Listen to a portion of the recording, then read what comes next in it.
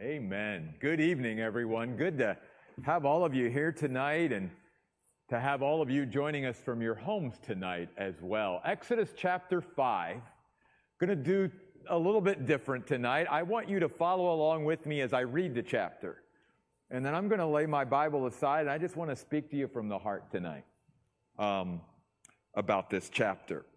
And if you are a note taker, I would encourage you to write these two sentences down.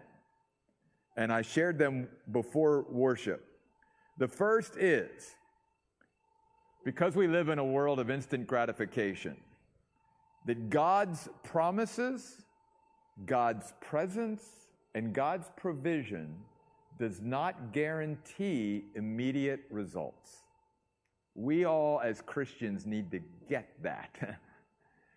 Just because we have God's presence, God's promises, and God's provision, that does not guarantee immediate results. And the second statement I want to make before we read this chapter together is that God's people must not assume that carrying out God's commands will increase their own comfort. I will repeat that. We must not assume, as God's people, that simply because we are carrying out God's commands, that will increase our own comfort. That was certainly not the case with Moses. So let's begin. I'm just going to have you follow along with me as I read Exodus chapter 5. Afterward, Moses and Aaron went to Pharaoh and said, "Thus says the Lord, the God of Israel, release or set free my people, so that they may hold a pilgrim feast to me in the desert." But Pharaoh said, "Who is the Lord, that I should obey him by releasing Israel? I do not know the Lord, and I will not release Israel." And they said, "The God of the Hebrews has met with us. Let us go a 3-day journey into the desert so that we may sacrifice to the Lord our God, so that he does not strike us with plague or sword." The king of Egypt said to them, "Moses and Aaron, why do you cause the people to refrain from their work? Return to your labor." Pharaoh was thinking, "The people of the land are now many, and you are giving them rest from their labor." By the way, the word rest there in the Hebrew is Sabbath. We'll come back to that. That same day, Pharaoh commanded the slave masters and foremen who were over the people, "You must no longer give straw to the people for making bricks as before. Let them go and collect straw for themselves. But you must require of them the same quota of bricks that they were making before. Do not reduce it, for they are slackers." Basically, he's saying they're lazy. "That is why they are crying, 'Let us go sacrifice to our God.' Make the work harder for the men, so they will keep at it," and don't miss this, "and pay no attention to lying words." So the slave masters of the people and their foremen went to the Israelites and said, "Thus says Pharaoh, I am not giving you straw. You go get straw for yourselves wherever you can find it, because there will be no reduction at all in your workload." So the people spread out through all the land of Egypt to collect stubble for straw. The slave masters were pressuring them, saying, "Complete your work for each day, just like when there was straw." The Israelite foremen, whom Pharaoh's slave masters had set over them, were beaten and were asked, "Why did you not complete your requirement for brick making as in the past, both yesterday and today?" And the Israelite foreman went and cried out to Pharaoh, "Why are you treating your servants this way? No straw is given to your servants, but we are told, 'Make bricks.' Your servants are even being beaten, but the fault is with your people." But Pharaoh replied, "You are slackers.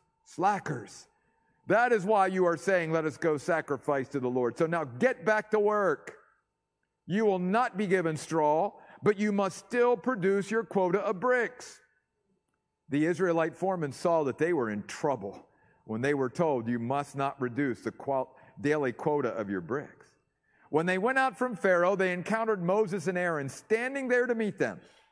And they said to them, May the Lord look on you and judge, because you have made us stink, literally offensive, in the opinion of Pharaoh and his servants, so that you have given them an excuse to kill us." Moses returned to the Lord and said, "Lord, why? Why have you caused trouble for this people? Why did you ever send me?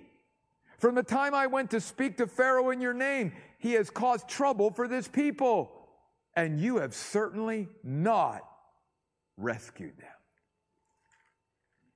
Let that hang in the air for a week, right? As I said earlier, all of us can relate to this chapter. We have all been in situations in our life where we are following what God wants to do, and things are going from bad to worse. They're not getting any better. And we're sort of like, "I don't get this, God. I'm doing what you asked me to do, and things are actually getting worse first before they get better." Let's also remember, too, because again, even though I like the chapter divisions because it does sort of give us a little bit of an order with our Bibles, that those chapter divisions were not divinely inspired. There's no break between chapter 5 and chapter 6, or even between chapter 4 and chapter 5. So let's just rewind a little bit and go back a little ways and remember something coming into chapter 5. Moses is on a roll. I mean, he's like finally said, "Okay, God, I'll do what you want me to do." And then God shows him all these miraculous signs.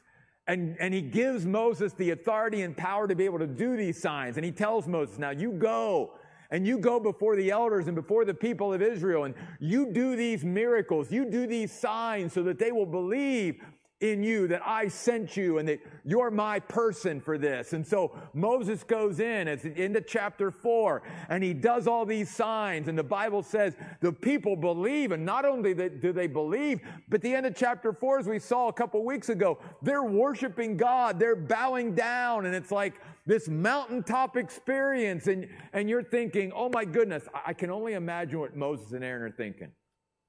We're going to go into Pharaoh.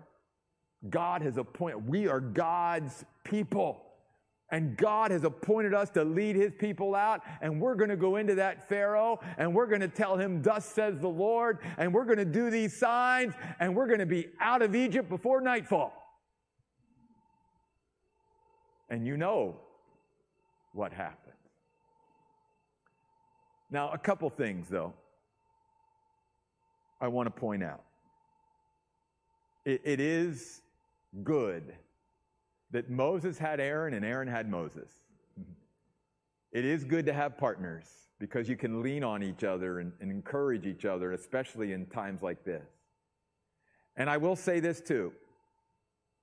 This is a great example for us that we should never be afraid to stand before any human being, no matter who they are or how powerful they are, when we bow before the Lord first. Moses and Aaron were able to stand before the most powerful man on planet Earth at that time because they bowed before the Lord first. When you and I bow in humility before the Lord, we can stand before kings. We can stand before anybody. We should have the courage and the boldness because we are God's representatives. We represent the Lord of hosts, the creator of heaven and earth. And we should not be intimidated or fearful of anyone, any human being. All through the Bible, the message from God to his people is don't fear men. When you fear me properly, when you properly reverence and respect me, you should have no fear of any human being. And that was certainly true in this case. But obviously, their expectation was a little off, wasn't it? They were like, "We're going to go in and we're going to see immediate results." You know, that instant gratification. Okay, it's going to happen. And yet, think about this. Maybe God didn't completely give them the whole picture, but God did tell Moses and Aaron, "Listen, Pharaoh will resist you." Did he not say that to them? So it's not like God said, "You're not going to face any opposition or resistance." He did. He did tell them, "Look, Pharaoh is going to have a hard heart, and he's going to resist. I just think that Moses and Aaron, like us many times, probably only heard what we wanted to hear. You know, we heard the he's going to release us part, but the whole resist part probably sort of maybe went in one ear and out the other. You know, I sort of imagine that's the way it was with a lot of Israelites when it came to the teaching about the Messiah in the Old Testament. You know, they liked the part about the Messiah is going to come to earth and he's going to set up his kingdom. They liked that part. That's the part they clung to and focused on. But the part about him suffering and all of that they didn't like that part. So they sort of like, you know, and we can be that way.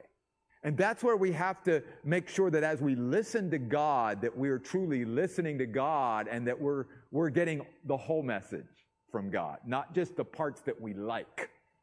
Because God did say to them, Pharaoh will resist you. And so they go before Pharaoh.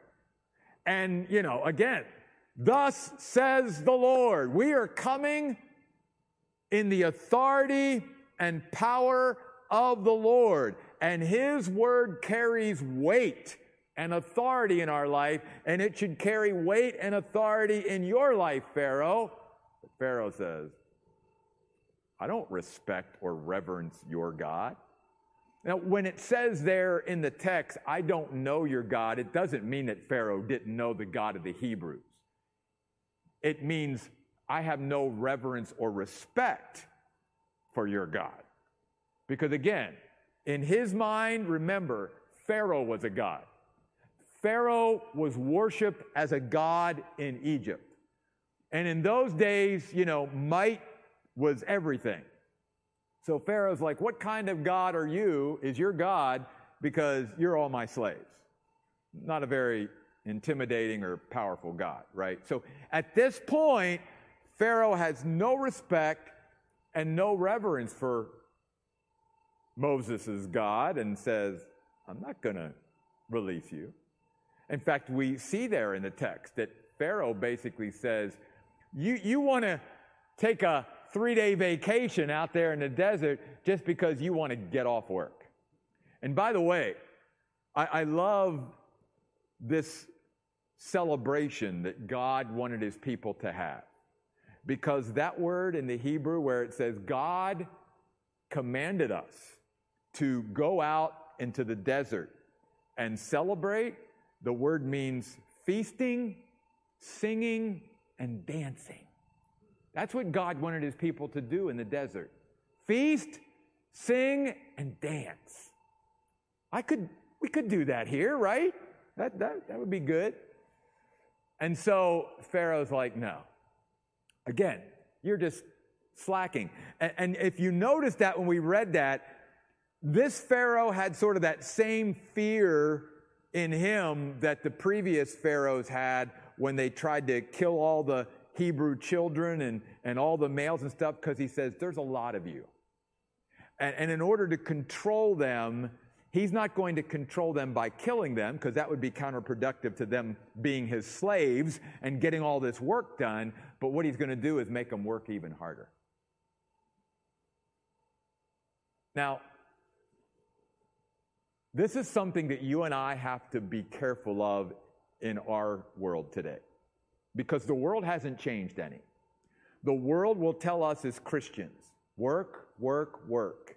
And that's all sometimes the world wants us to do, is just work us to death.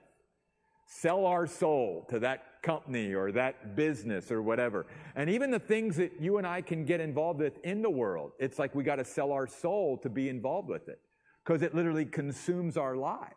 You understand that that principle is not something new. That's something that goes way back to the beginning of history, where the whole idea is we're going to consume your life so that you don't have any time to observe your God, to do the Sabbath, because God commanded his people to at least have one day in 7 that they would set aside to worship him as a community of believers and to rest from their labor.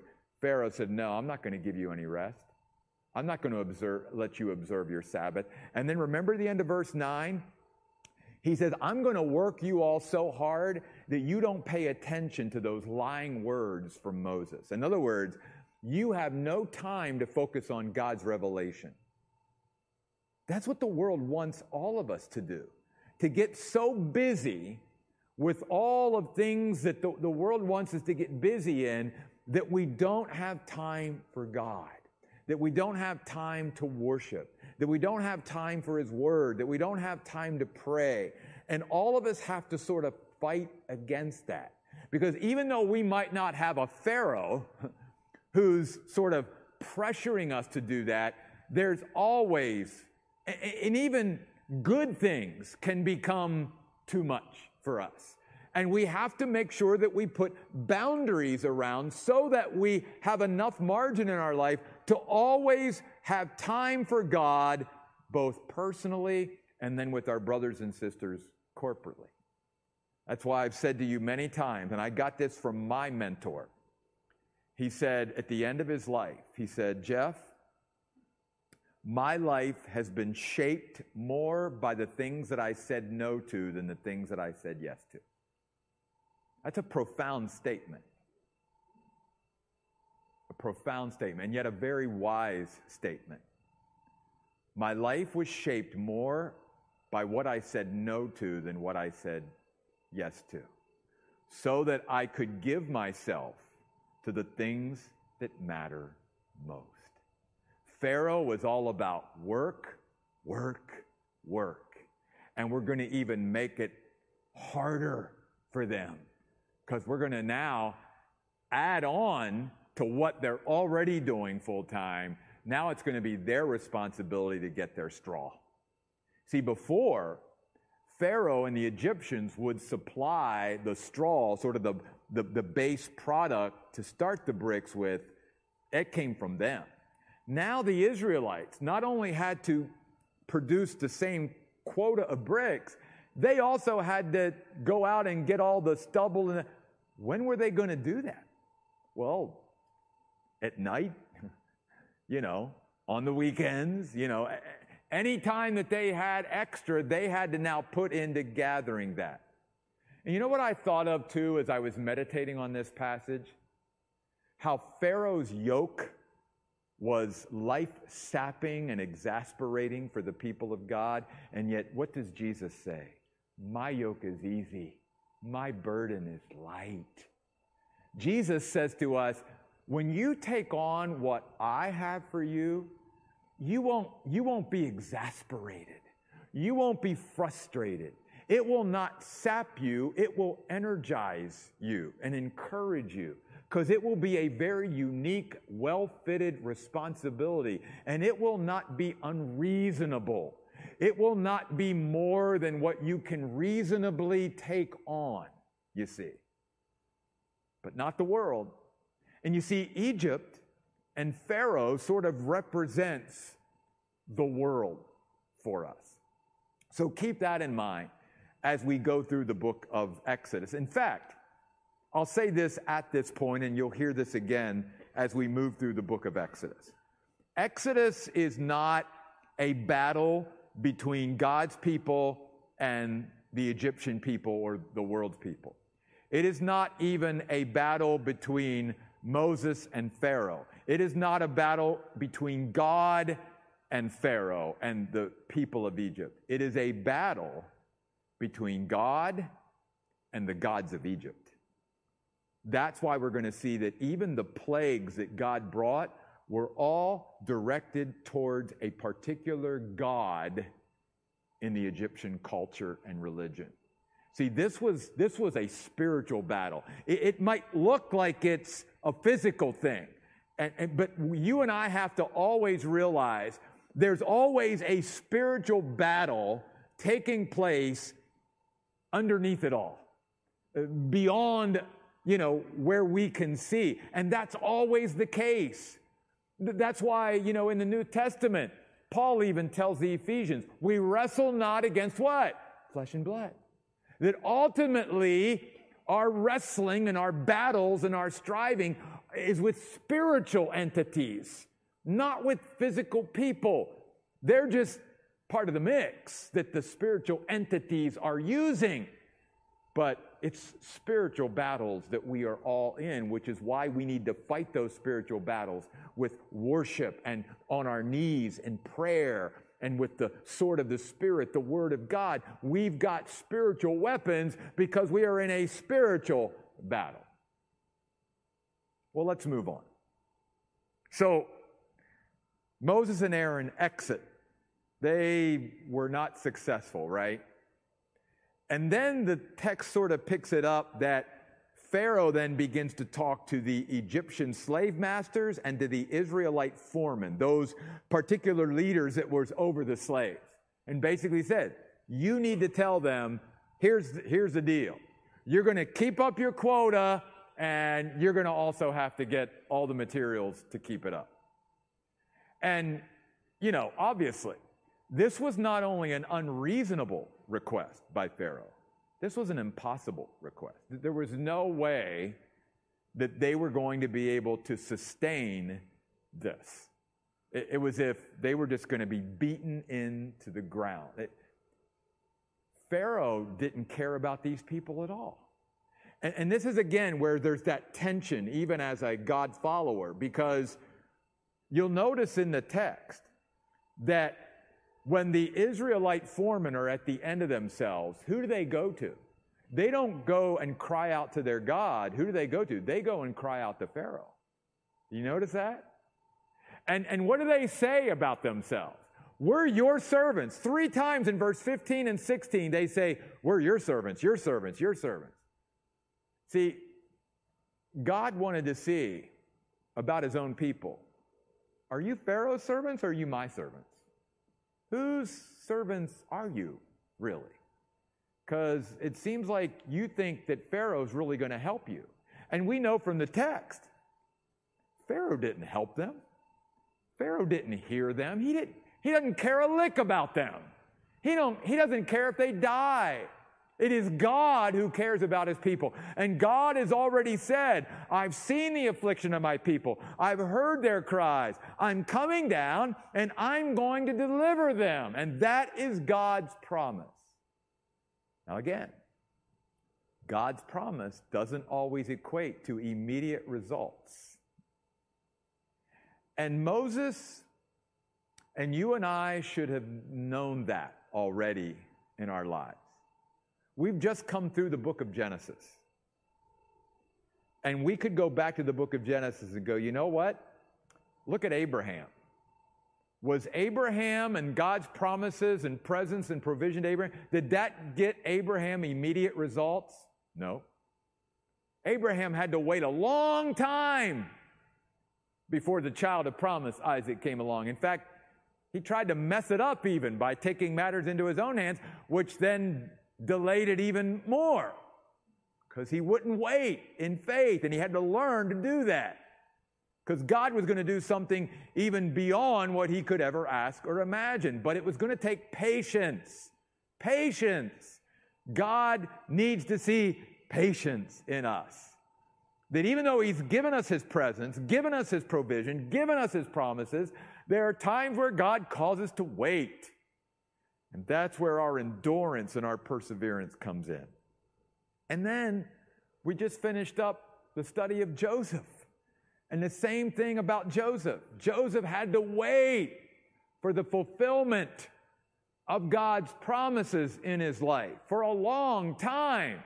He had to go through a lot of stuff before finally those promises were fulfilled. So it's not like God has always just immediately gratified his servants every time he promised them something. In fact, the pattern in the Bible is God almost never does that. God is always in a process of growing us through the process of waiting on him to fulfill his promises. And sometimes even we die in faith, not seeing those promises, as we read about in Hebrews chapter 11. It's something that you and I have to come to grips with as followers of God. And so they go to Pharaoh, and Pharaoh doesn't give them the time of day. He basically says, go back out, you keep up that quota, and you've got to get the straw. So then you see where the story starts to go. Then you sort of have the third scene in this chapter. And that is where when those Israelite foremen come out of that meeting with Pharaoh, there's Moses and Aaron. And they're going to give it to them. Because you know how we are as human beings. You got to blame somebody when things aren't going right, right? I mean, you saw the Israelites do that even in the presence of Pharaoh. They weren't gonna, be suicidal by blaming Pharaoh. So they said, your people are to blame. It's your people's fault, Pharaoh. Pharaoh wanted none of that. So then they leave the presence of Pharaoh, and who are they going to point the finger at? Moses and Aaron. This is your fault. Things are not turning out well, and we've got to point the finger of blame at somebody, so we're pointing the finger at you. You have done nothing but make things worse for us since you came on the scene. Now, let's put ourselves in Moses' place, and especially his headspace. Remember, here's the guy who was very reluctant to take on this assignment to begin with, right? This is a reminder to us that God reserves the hard, difficult assignments for very special servants. Because here's the deal. We still, Moses is like one of the heroes of our faith. And yet when you think about his life and ministry, was it easy? What God asked him to do? No. It was not easy at all. It was very difficult. And yet, he's one of our heroes. I mean, you think about, again, a couple of the people we mentioned from Genesis. Joseph, another hero of the faith. Was his life and ministry easy? No, it was difficult. So, we look at these Bible heroes, and we sort of put them up on pedestals, though we shouldn't. They're just like us. But we forget sometimes how hard and difficult their life and ministry was. The reason why they're heroes is because they had a hard, difficult assignment, and they stayed by the stuff even though it was hard. You and I need to be the same. When things get difficult, we can't give up or quit. We got to hang in there. We've got to have that endurance, that perseverance. What's the writer of Hebrews say? Let us run with endurance the race that is set out for us. Fixing our eyes on Jesus, the author and finisher of our faith, who for the joy that was set before him, he even endured the cross, despising its shame. Even Jesus is an example of all the things that he went through. And we're seeing that in the book of Luke. All the rejection and all the hatred and all the insults and all the critical assessment of him and his ministry. They dogged him almost from the very beginning of his ministry, and they never let up on him one day, following him around, just nitpicking at everything that he did. You and I, again, sometimes we forget those details. And then we look at our lives sometimes and think, God, why? Where are you? Well, when we go back to the reality of the Bible and the reality of what God says, it actually lines up. It lines up. Life is going to be hard and difficult at times, especially, again, when we're doing everything God asks us to do and things go from bad to worse. Or when we're carrying out the commands of God and we think by carrying them out, it's going to bring comfort, and it actually doesn't increase our comfort. It actually makes things even more uncomfortable for us. And that's where Moses is. And you can imagine how deeply the rejection of his own people hurt Moses. Because again, remember, he kept arguing with God. God, they won't listen to me and all of this. And he didn't want to go. And of course, he had that failure earlier on in his life and all this. And I think Moses was always suffering from that insecurity, especially of the acceptance of his own people, of his own leadership. And now his worst fears have come to pass because everything that he feared would happen now is playing out right before him. Things are not going well at all. And the finger is coming back and pointing at him. And he's now taking all the blame for how things are going so bad.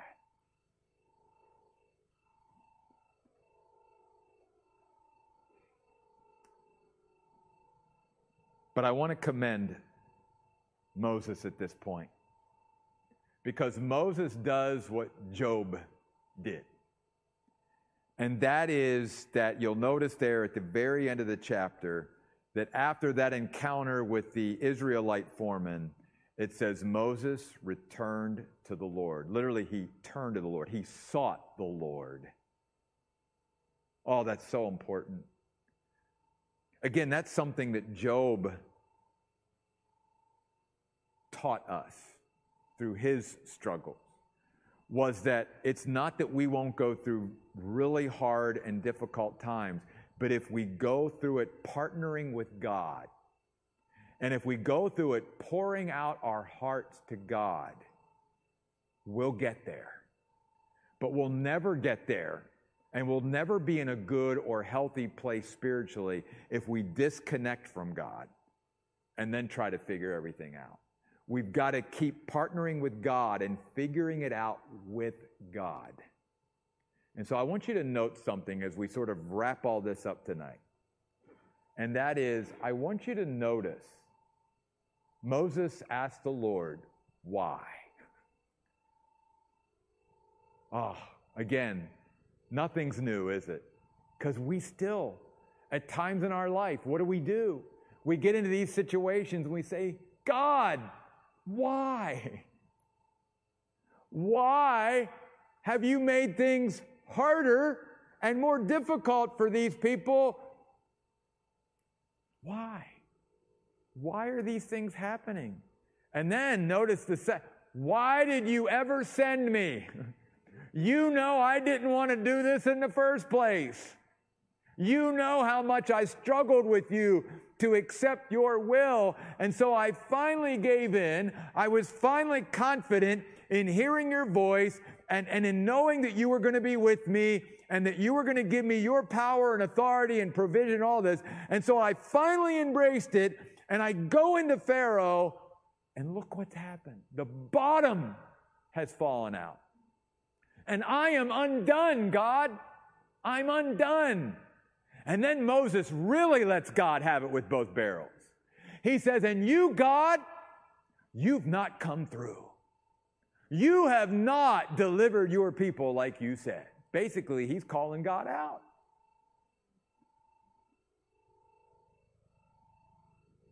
Now, here's how I want to end this, because I think this is so important, and I hope this will be as encouraging for you as it was for me to be reminded of this.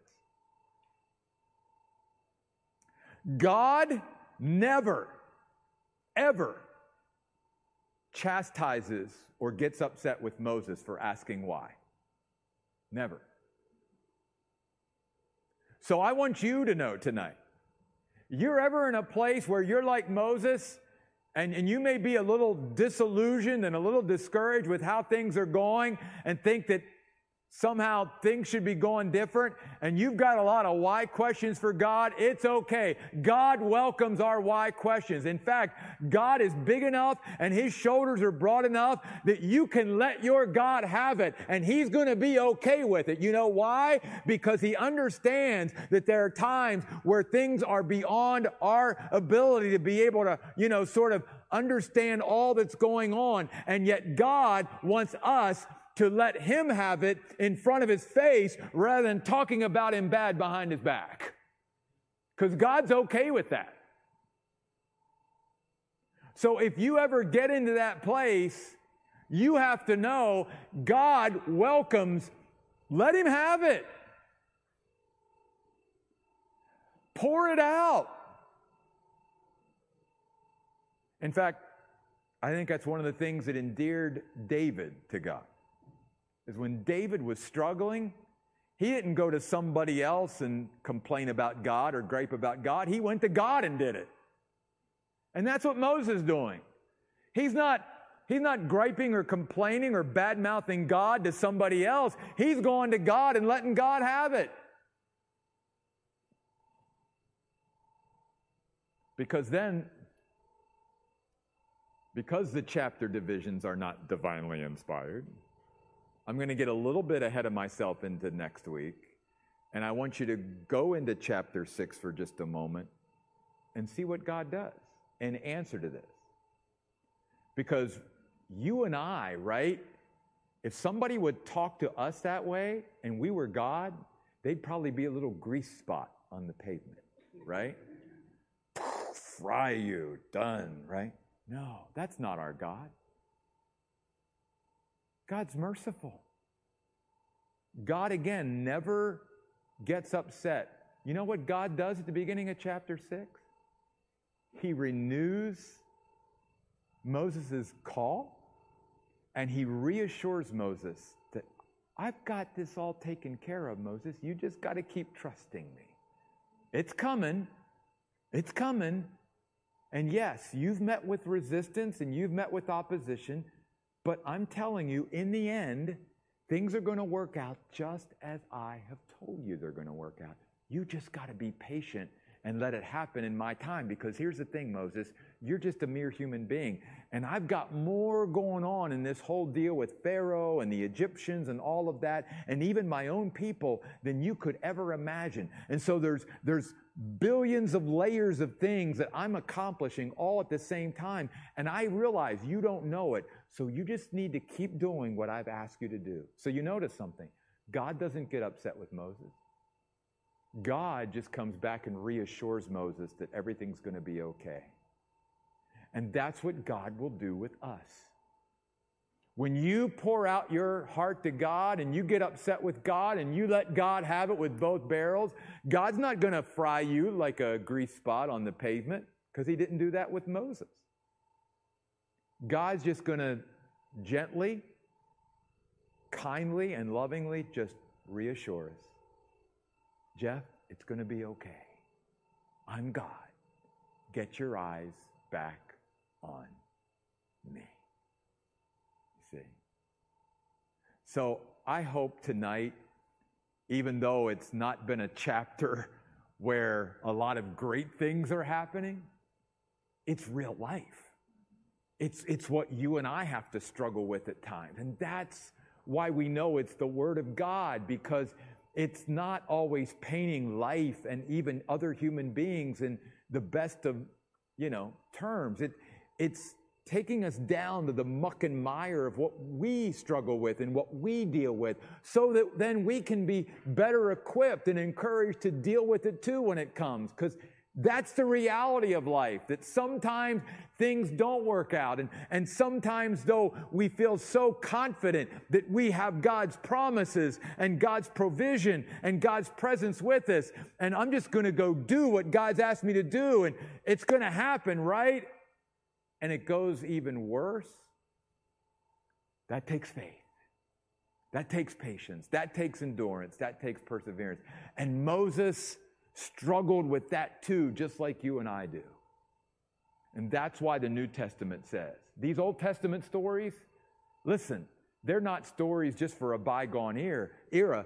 These are just as relevant for us today. They are examples for us, so that we can glean and grow from these things that these Old Testament saints struggled with, just like we struggle with. Because guess what?